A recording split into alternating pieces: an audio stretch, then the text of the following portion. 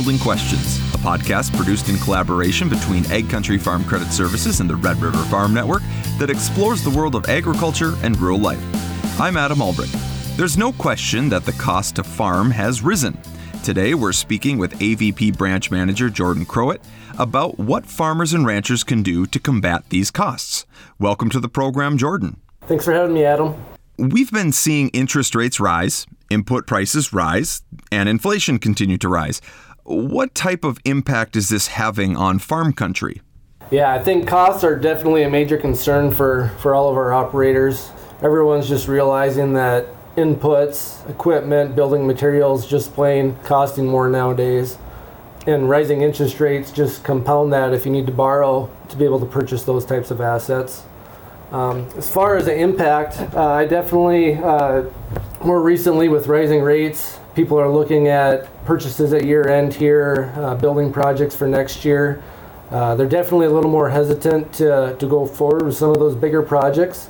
That being said, profitability has still been up in farm country these last few years, so there is a little bit of wiggle room in the cash flows and in the working capital levels. So not everyone is putting those projects off.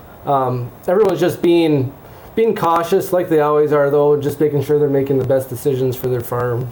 And so, Jordan, of course, you deal with farmers and ranchers every day. What have you been hearing from them lately about these rising costs? Well, with my position as a loan officer, the biggest question that I get has to do with interest rates, of course. Everyone's asking where are they at now, where do you see them going? Of course, I can't predict the future. I think the Fed has said that they do plan on increasing rates a little bit into 2023. To what extent, we don't know that. I do have a lot of conversations around interest rates. Guys are just wanting to make sure that they're making the best decisions when they're making their purchases. Whether they should fix their rates in now, keep their rates as a variable, just depending on how much they think it's going to go up from here into the future. So, of course, a lot of financials do follow the lead of the Federal Reserve, and as they continue to raise rates, financial organizations such as yourself follow to some degree. But many farmers have had a solid few years of earnings and crop prices remain at elevated levels. How big of an impact does this have in combating rising costs elsewhere? Yeah, that's a good question, Adam. I mean, definitely, if an operation has had a few solid years of earnings, that means they probably have maybe built their cash position a little bit or allowed them to make a few purchases that they've been needing to make in the last few years. So that does take some of the burden off in that way. And especially where crop prices are at now and where they're at for even next year's crop right now, we're still able to project a profit even with the elevated costs in a lot of cases. So even with everything costing more, these elevated crop prices have definitely taken some of the worry out of the cash flow side of things. Although I think everyone is still being cautious because we don't know how long that's going to last. In agriculture, everything's a cycle. So eventually there's going to be that year where maybe crop prices start to fall and costs are still high. So I think everyone's just trying to retain what earnings they can and maybe use that as a pillow, a financial pillow going forward.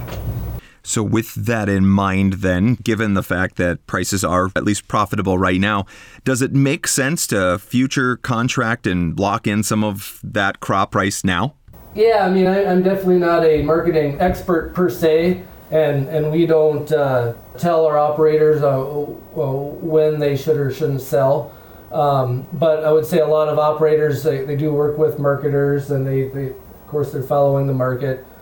I think a lot of them do recognize that opportunity right now and are starting to take the opportunity to lock in some of those prices.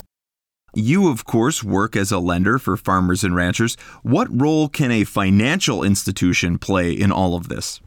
Yeah, I can't speak for all financial institutions, but at Ag Country, we are a member-owned co-op, so we're definitely trying to do what we can to help make our customers successful.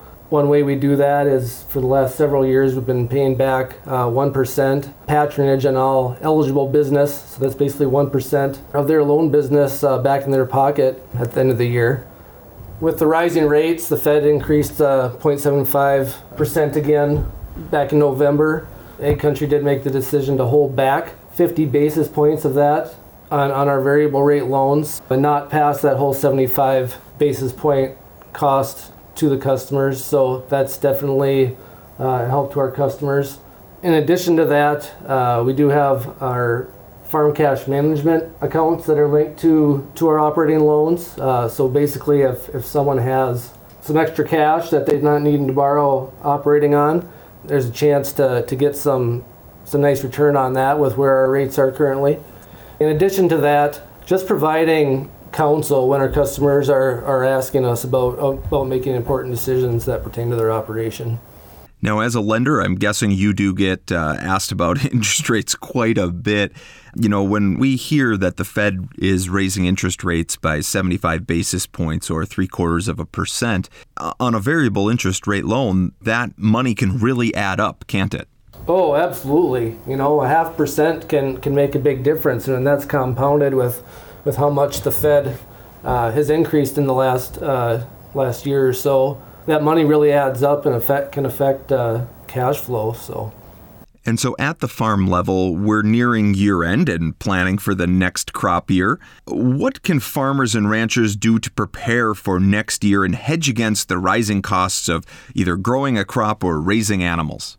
I would say on an annual basis, farmers are looking at making those decisions this time of year. Harvest is in the rearview mirror. Operators know where they are income-wise, you know, where their yields ended up, what they're able to sell their crop for. And so, you know, a lot of guys are doing tax planning. They're meeting with their agronomists, figuring out what inputs need to be put on the field for next year. You know, a lot of times there's some discounts this time of year for certain inputs, where they can maybe save a little bit of money by paying for those now instead of waiting till next spring. So those are annual decisions that they're making every year. But on top of that, it's also a good time to start looking at some of those risk management products, whether it's for crops or livestock, meeting with your insurance agents, finding out what type of programs we might need to be looking at for next year, how to best protect that crop value that's out in the field or that livestock values that we're looking at selling for next year. All right, Jordan, is there anything else you'd like to mention before we wrap up here? Is there any big takeaway or recommendation you would make to listeners about how to combat these prices?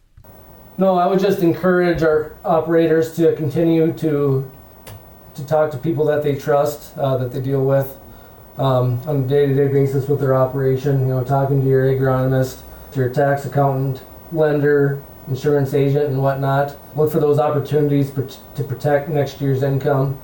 Look for ways to save money on the input side and things like that. All right, Jordan. Well, thank you very much for joining us here today and discussing this very important topic and very timely topic with us. No, thank you for having me, Adam, and I hope everyone has a great holiday season going forward. That is AVP Branch Manager Jordan Crowett with AgCountry. If you have a question about a financial topic, we would love to hear from you. You can message AgCountry on Facebook, tweet at them on Twitter, or submit your question using their website at agcountry.com.